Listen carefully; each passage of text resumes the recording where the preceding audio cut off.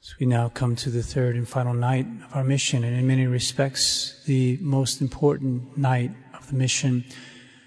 So I will continue to speak to you about the weapons of Our Lady, and then after the end of the conference, we will have the enrollments in the Militia Immaculate of whoever wants to become a member, who's not currently a member, but would like to become a member, but also the renewal of the membership for those who are already members. It will be an opportunity for them to renew their membership.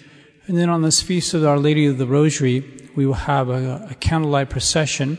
We will go in procession around the church 2 times while reciting the Rosary, and have the candles. The candles will, I think we're just going to distribute the candles. I didn't put them in the back, but I will distribute the candles for the procession. So we saw in the first night the great power that Our Lady has, and then in the second night how she exercises her power through her weapons such as the Hail Mary and the Rosary. And in this third night we have to see that really the primary weapon that Our Lady has in her great struggle against the devil and against all evil in this world is really you. Souls who want to dedicate themselves to Our Lady, who want to consecrate themselves to Our Lady, who want to live in a state of dependence upon Our Lady and be instruments for her triumph in this world over the devil. Because Our Lady does want to use instruments, just as she was chosen by God. You know how I described God just sort of looking over all of human history and saying, who do I want to choose to be the most powerful in the struggle against Satan? And finally, well, God decides and chooses this humble maiden from Nazareth. So too, Our Lady herself looks over the whole world. She's looking for instruments who will assist her in the struggle against sin. She wants soldiers to enlist in this spiritual combat against the devil. And who does she find? Well, of course, she's going to choose the same sort of people as she herself is. She's looking for humble people, spiritual people, lowly. She's looking for lowly people. And we qualify. We qualify for this. Whenever we see Our Lady appearing in her great apparitions, we see her appearing to children, poor children, children in really remote places of the planet, and asking them to do yeoman's work for the promotion of devotion to her Immaculate Heart. This reflection reminds me of what St. Paul said to the Corinthians. He said some things were not very flattering to the Corinthians in his first epistle to them. He says to them, "Consider your own calling, brethren, that there were not many of you wise according to worldly standards, not many mighty, not many noble, but the foolish things of the world has God chosen to put to shame the wise, and the weak things of the world has God chosen to put to shame the strong, and the base things of the world and the despised has God chosen, and the things that are not, that he might bring to nothing things that are, that no flesh should glory in his sight." This is the wisdom of God. He loves to choose seemingly the poorest instruments to accomplish the greatest works. This is what attracted him to Our Lady. And as I say, this is what we should have confidence attracts Our Lady to us. We're just a scrappy, grassroots, traditional Catholic parish in rural Colorado. That's the fact of it. We're we're just trying to live our faith as best we can, educating our kids in a church basement, trying to maintain our sanity in a world that's gone mad with sensuality and godlessness. And we may think that all of these things, they qualify us. We're qualified to be instruments of Our Lady. We're the type of people Our Lady is looking upon with benevolence because of our lowliness. But our hearts must be in the trim. We have to be disposed. It's not enough to be humble and lowly. It's not enough to be a grassroots traditional Catholic movement. We must be willing, must be desirous of doing something for Our Lady in our life, for being one of her instruments, for the promotion of her triumph over the devil. I just want to go into one of these examples that I was referring to, where Our Lady just chooses the most remote people and people who seem to be the weakest instruments possible for the promotion of her own interests in this grand battle, to wage this incredible battle against the devil. I want to remind you a little bit about the children of Fatima. It's striking how young they were, how uneducated they were. None of them could read. One of them was 6, the other was 7, and the other was 9. That was their ages when they started to receive these apparitions. Like the least likely people, certainly people we would not choose to do great things.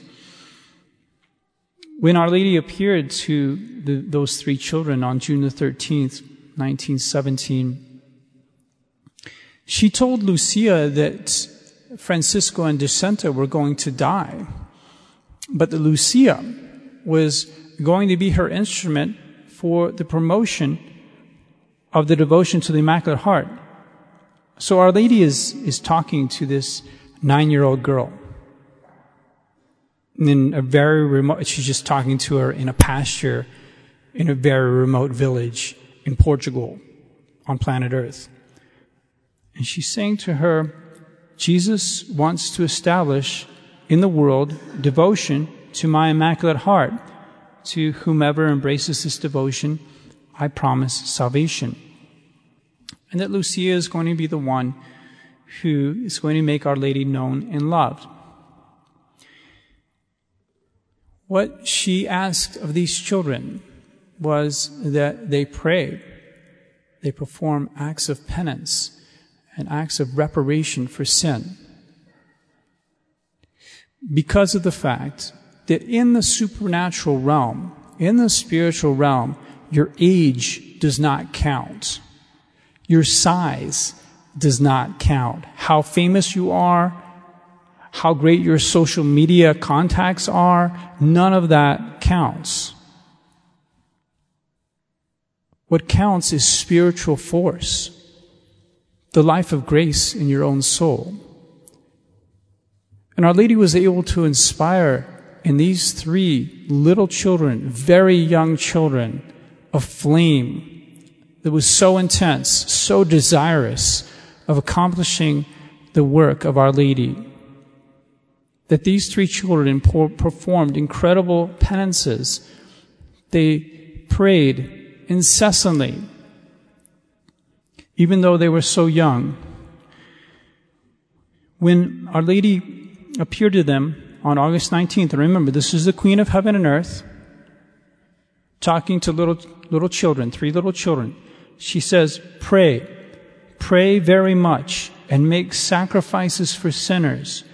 For many souls go to hell because there is no one to sacrifice themselves and pray for them. She'd show them hell. She'd give them horror of hell. She told them they weren't going to go to hell. and had given them this desire of saving as many people as possible from hell. Because as I said, this is the work of Our Lady, to give life, to give eternal life, to populate heaven, those empty seats. So if you take these words of Our Lady, where she says, many souls go to hell because there's no one to pray for them, and you consider what they imply, what do they also say? Not just the negative part, but if we turn it around to a positive statement, it would read like this: many souls can go to heaven because of the prayers and sacrifices that are made for them. If souls go to hell because there aren't people praying and sacrificing for them, then that means that souls are also going to heaven because people are praying and sacrificing for them. This is what Our Lady was asking these children to do. And they went at it with an incredible intensity, the enthusiasm of youth. They undertook many voluntary penances. They would give away their lunches. They would have the sheep that they were tending eat their own lunches. And instead they would eat these bitter acorns that tasted terribly. And they tied a rope around their waist very tightly. It was cutting into their skin. Our Lady asked them to pray the rosary. They would pray the rosary over and over again. They were even scourging themselves. They found some thorns in the pasture land where they were tending the sheep, and they were scourging themselves. These children were so desirous of saving souls from hell after they had seen hell. They had gone so far that Our Lady herself had to tell them to soften their penances, not to go so far. She said to them, God is pleased with your sacrifices, but He does not want you to sleep with the rope on, but only to wear it during the daytime. Don't wear that penitential rope at night when you're sleeping. Perhaps it was keeping the children up all night long, but they were still wearing it. The Fatima children were taught to pray as well. They were taught 2 prayers by the angel of Portugal. You know, the guardian angel of Portugal appeared to them first. As I mentioned on the first night, everything is implicated in our salvation. So this angel of Portugal appears to them and taught them 2 prayers. One of them you know very well. Oh my God, I believe, I adore, I trust, and I love Thee. I ask pardon for all those who do not believe, do not adore, do not trust, and do not love Thee. The other prayer was a prayer of reparation, also a prayer of reparation. The angel taught them, and they would prostrate themselves and say this prayer to the Holy Trinity, asking reparation for sin, for the sins committed around the world. Our Lady likewise taught them prayers. I believe it was on the same day that she gave the 3 secrets to them, on the 13th of July, 1917. One of them, again, you are very familiar with, because it's the prayer we now insert in the rosary after every decade. After they had seen hell, Our Lady teaches them this prayer. O my Jesus, forgive us our sins, save us from the fires of hell. Lead all souls to heaven, especially those who have most need of Thy mercy. The children were terrified, people falling into hell. Our Lady taught them this prayer that they could use to assist Our Lady in keeping people from falling into hell, as they had seen them fall into hell like embers floating around in a conflagration. The other prayer that Our Lady taught them was A prayer to say when they were offering their sacrifice, when they were offering something up, to direct their intention. Oh Jesus, this is for the love of Thee, for the conversion of sinners, and in reparation for the sins against the Immaculate Heart of Mary. They would say this prayer when they would do their penances. What do we think these children were able to accomplish in just a short time? Because they were so on fire, of course they received a special grace that we have not received. They were able to look on the face of the Mother of God. They were able to see the horrors of hell. What they did should be an inspiration for us. But as I say, this scene from Fatima gives us an insight into the divine wisdom, which is also reflected in the wisdom of Our Lady. God loves to use the most disproportionate means to achieve the greatest things, so that we can be certain that He is definitely behind that victory. There's no proportion between the cause and the effect. The cause are just 3 little children, or the cause is just this humble maiden from Nazareth. The effect is the greatest good for the world.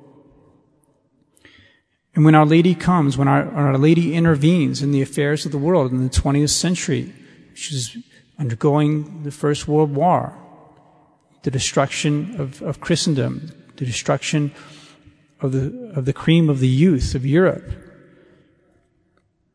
She chooses to go to 3 children to solve this worldwide difficulty.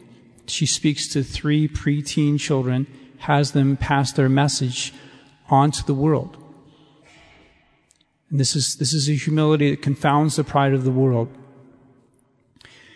And I think this should be an encouragement to us to see that, yes, the traditional movement is very small. We're really rather insignificant in the big picture. But God is not looking for quantity. He's looking for quality. He's not looking for sophistication, very sophisticated people. He's looking for devoted people. That's who Our Lady is looking for. If our hearts are in the trim, if we are desirous of waging battle against the devil, using spiritual weapons in the army of Our Lady, we can accomplish something even great for her in this life. We have more resources than we know. We just lack faith. That's the problem. We don't have confidence in these resources, these seemingly humble resources that we have, such as the Rosary. Here at St. Isidore's, we have a little contingent of the army of Our Lady, the army called the Militia Immaculatae, the militia, the army of the Immaculate.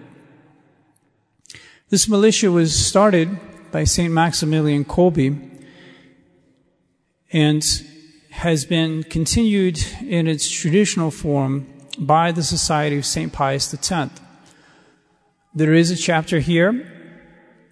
We had 38 members enrolled last year. Previously, there were 219 members enrolled here. So that makes over 250 members who have been enrolled in this militia at St. Isidore's. As I say, this militia is a continuation of the Militia Immaculatae started by St. Maximilian Kolbe in the same spirit, because there's a Novus Ordo version of the Militia Immaculatae. They took it in, they redirected it, just like they redirected the Blue Army, just like they redirected the Legion of Mary. They made all these things ecumenical. They don't like military language. They sapped the soul out of these institutions. They're no longer have this optic of doing warfare against the devil, against Islam, against Freemasonry.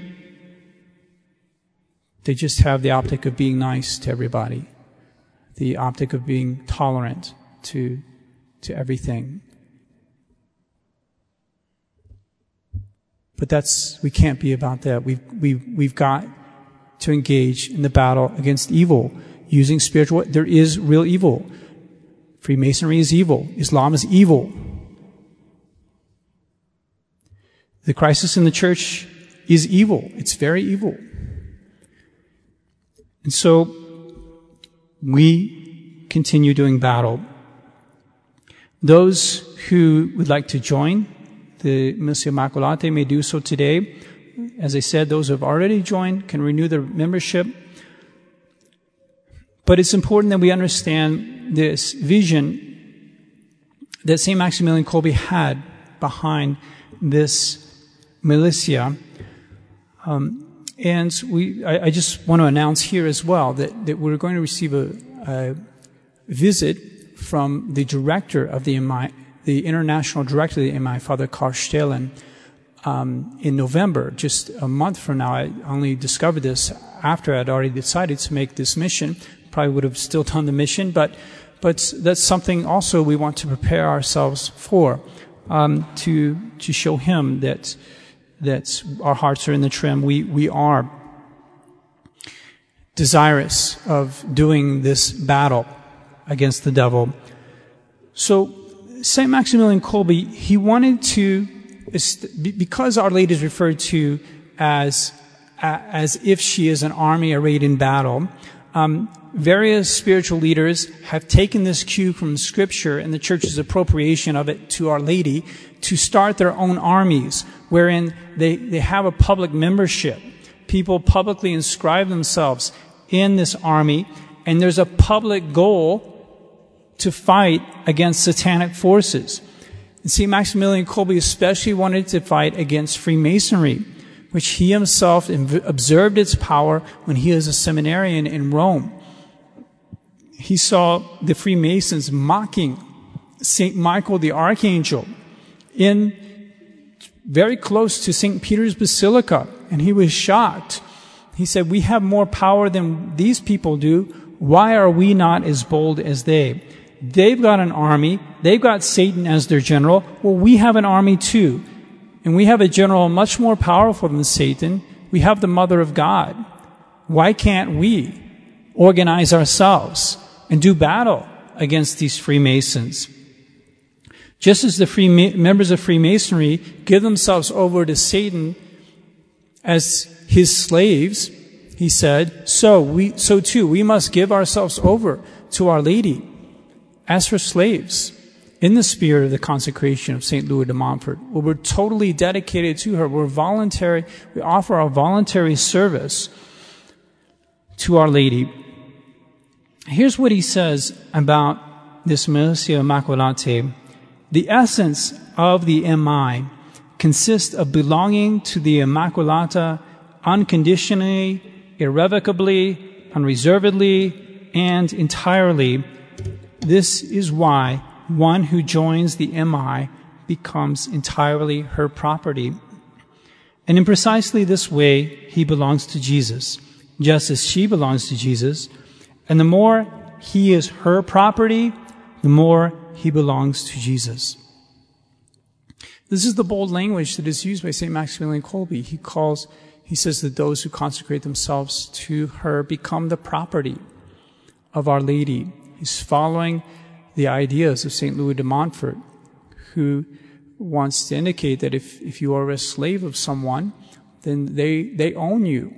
And normally speaking, this would be insane. No one of us should sell ourselves into slavery to anybody else. But when it comes to the Mother of God, selling our slaves into her slavery to her is a badge of honor for us. Not only is it not imprudent, it is most wise.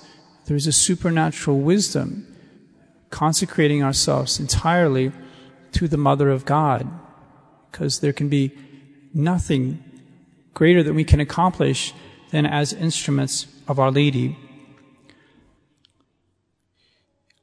St. Maximilian Kolbe emphasizes that the MI is not just for private devotion. It is a public army. It does have an apostolic aspect that is meant to touch the world. The MI calls itself a militia, he says, a knighthood, because anyone who belongs to her does not limit himself to consecrating himself totally to the Immaculata, but he also strives as much as he can to win the hearts of others for her, so that others too may consecrate their hearts to her, just as he has consecrated himself to her. This is the vision of St. Maximilian Kolbe, that the members consecrate themselves to Our Lady and bring others to do the same. The object of the MI is to strive for the conversion of sinners, heretics, schismatics, and so on, and especially Freemasons, as well as for the sanctification of all under the protection and through the intercession of the Immaculate Virgin. This is what St. Maximilian Kolbe longed for.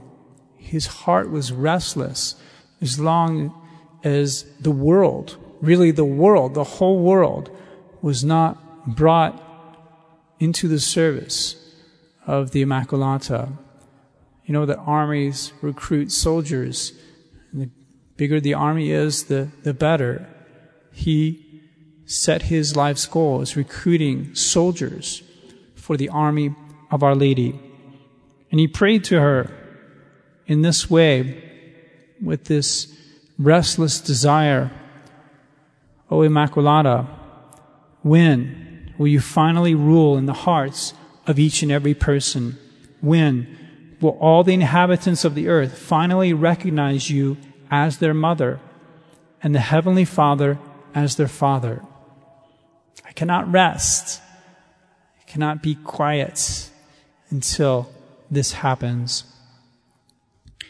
When you join the Militia Immaculatae, you join the sort of the first level, and there's just a few little obligations to doing so.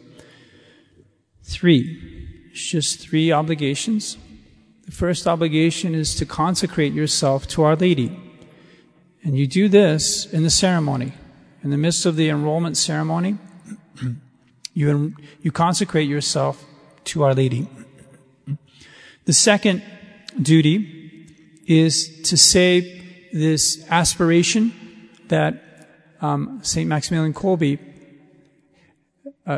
sort of adapted from the apparitions of Our Lady, St. Catherine Labouré. O Mary, conceived without sin, pray for us who have recourse to thee. That came from those apparitions. And also for those who do not have recourse to thee, especially the Freemasons. So this prayer you're asked to pray every day. It doesn't bind under pain of sin, so you don't commit a sin if you forget.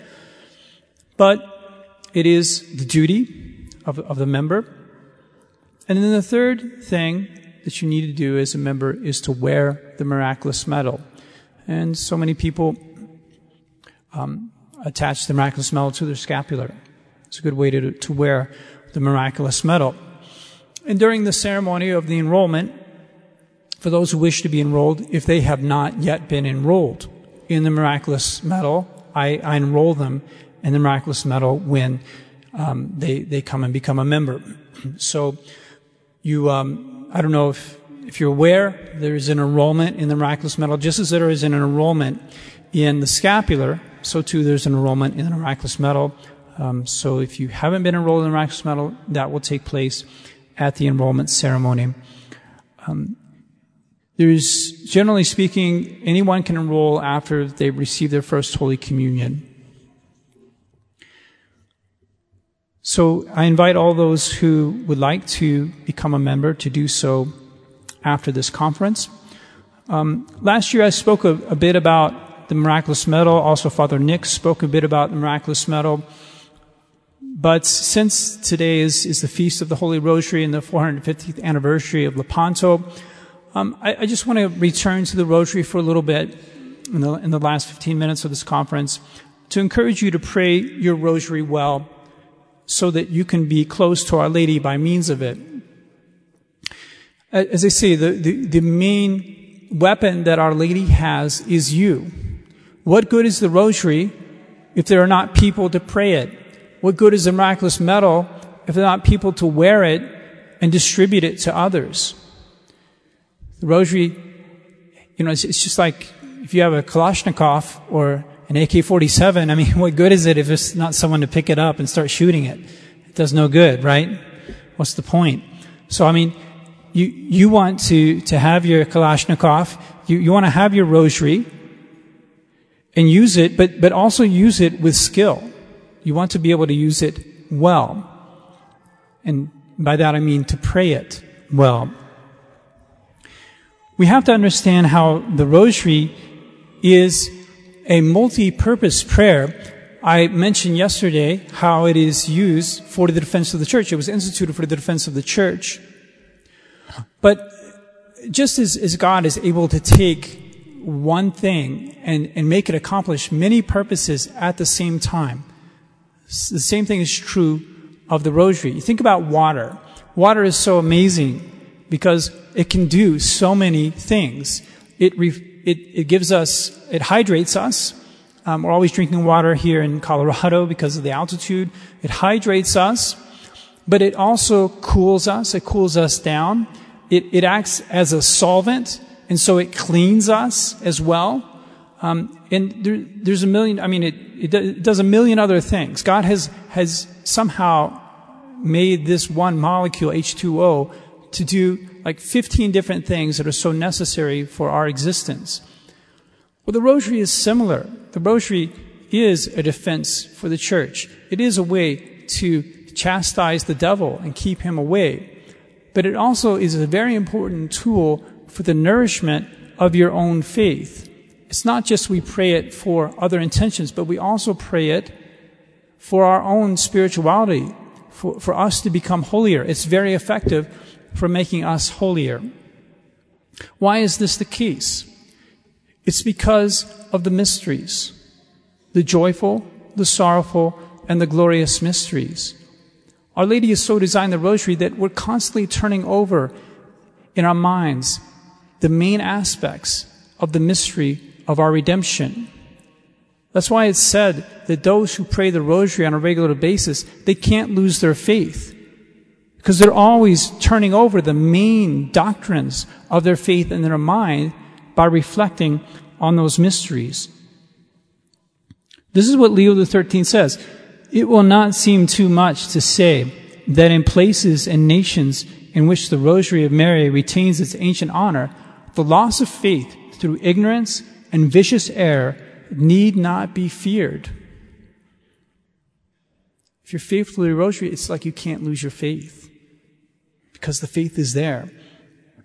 We have in the joyful mysteries the beginning of our redemption, the coming of our Lord to this world, and an illustration of the essential virtues that we must practice: this humility, this poverty, this unworldliness, this focus on spiritual things being much more important than material things that we find in the joyful mysteries.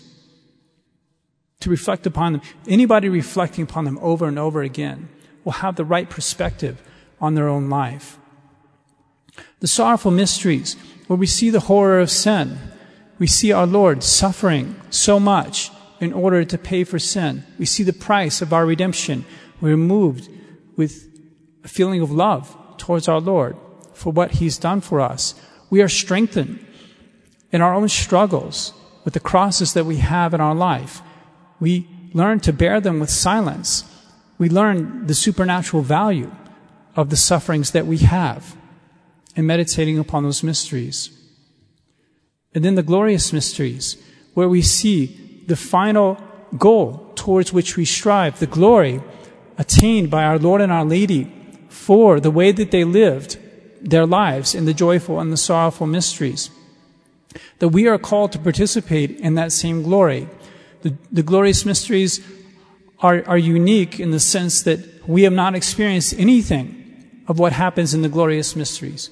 We have experienced things that happen in the joyful and the sorrowful mysteries. So they're a bit closer to us. They're perhaps easier to meditate upon. Glorious mysteries are about the glories of heaven, things that are beyond this world exclusively. So joyful and sorrowful mysteries are about things in this world. But we have to meditate upon those mysteries as well, so that we can be inspired, motivated to persevere in the struggles of this life in order to attain that blessed goal, that incredible glory, that share of the eternal glory of our Lord and our Lady in heaven. I hope you see from this how if you're constantly thinking about the three central aspects of our redemption, our Lord coming into this world and living His hidden life, our Lord suffering, and our Lord attaining glory, if you're constantly thinking about those things, you're not going to forget your faith. You're not going to lose your faith. That's why it's so important for you to say the rosary every day. That's why Our Lady of Fatima, every single time, those 6 times she appeared to the 3 children of Fatima, said, pray your rosary every day. She called herself at the end Our Lady of the Rosary. This devotion is important, not just to chastise the devil, but Our Lady uses it to get you into heaven. She wants to put you in one of those empty spots in heaven. But you have to pray your rosary for that to happen. There's a story from the life of St. Dominic where he was casting out devils. And he prayed to Our Lady that the devils be forced to speak the truth. He knew that Our Lady had power over the devil. The devil has to obey Our Lady. And the devils, she did force the devils to speak. Here's what they said. Now that we are forced to speak, we must tell you this. Nobody who perseveres in saying the rosary will be damned, because she obtains for her servants the grace of true contrition for their sins, and by means of this, they obtain God's forgiveness and mercy. No one will lose the faith, and no one will be damned if they persevere in the recitation of the rosary. Allow me just a brief tangent on the luminous mysteries proposed by Pope John Paul II. These luminous mysteries actually came from a Maltese priest in the 1950s, Father George Preca.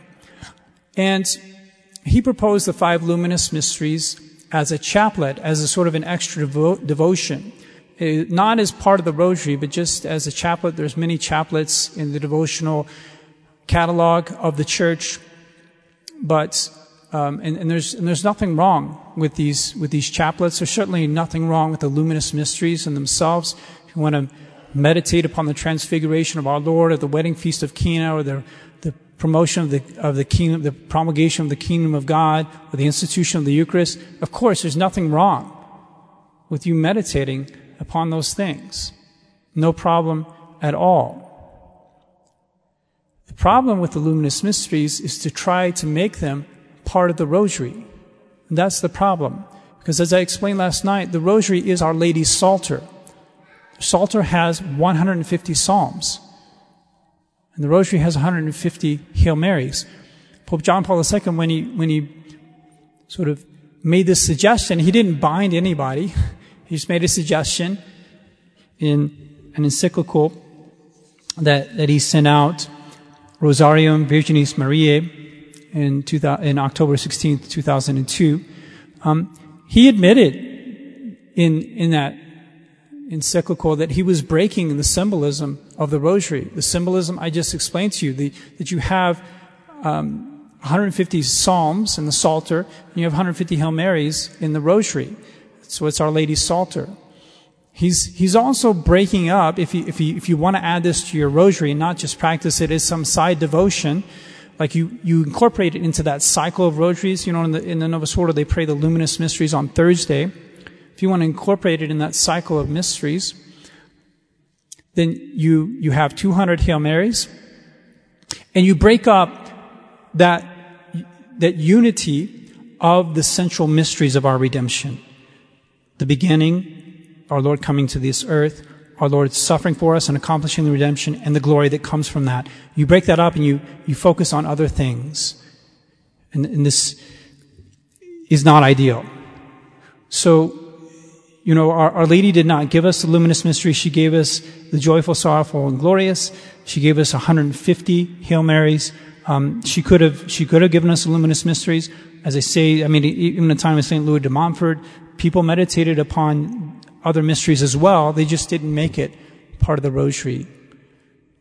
So that's why I believe it's inopportune to make it part of the cycle of mysteries that you recite. So, my dear faithful, in this mission, just to review, we have seen that Our Lady, the Mother of God, has been given a quasi-omnipotent power by God in order to fill the empty seats of heaven. She is the Mother of life. She has power to fill those seats. How does she do this? She does this through the graces she bestows upon us and through her rosary, primarily. That is her main weapon. But she also does this through the weapon which is the soldiers in her army. Souls who are consecrated to her, dedicated to her, who have this ambition of promoting the triumph of her Immaculate Heart, who enlist themselves in her army, who live in a state of dependence upon her, and who seek to serve her in whatever way that they can. And there are very few of these people today. There are so few people because of the crisis in the church. If we look at the time before the council, there were millions of people in these organizations, the Blue Army, the Missio Immacolate, the Legion of Mary. These organizations have been decimated, and those who are still in the organizations are no longer taught the authentic militant spirit that originally belongs to these institutions. Our Lady has very few instruments today. She's looking for people like you who are just struggling to save their souls in a world gone mad, in a church gone mad, who want to be devoted to the faith and hopefully as well have this spirit of generosity. They want to make their contribution in this life. So when they're judged on Judgment Day, they're able to point back and say, look at those rosaries that I prayed. Look at the influence that I had. Look at those miraculous medals that I passed out. I too was a member of the militia of Our Lady. I helped. I assisted her. I was one of her instruments in this world. So just in a few minutes, I will come back out and we will have the enrollments in the Militia Immaculate.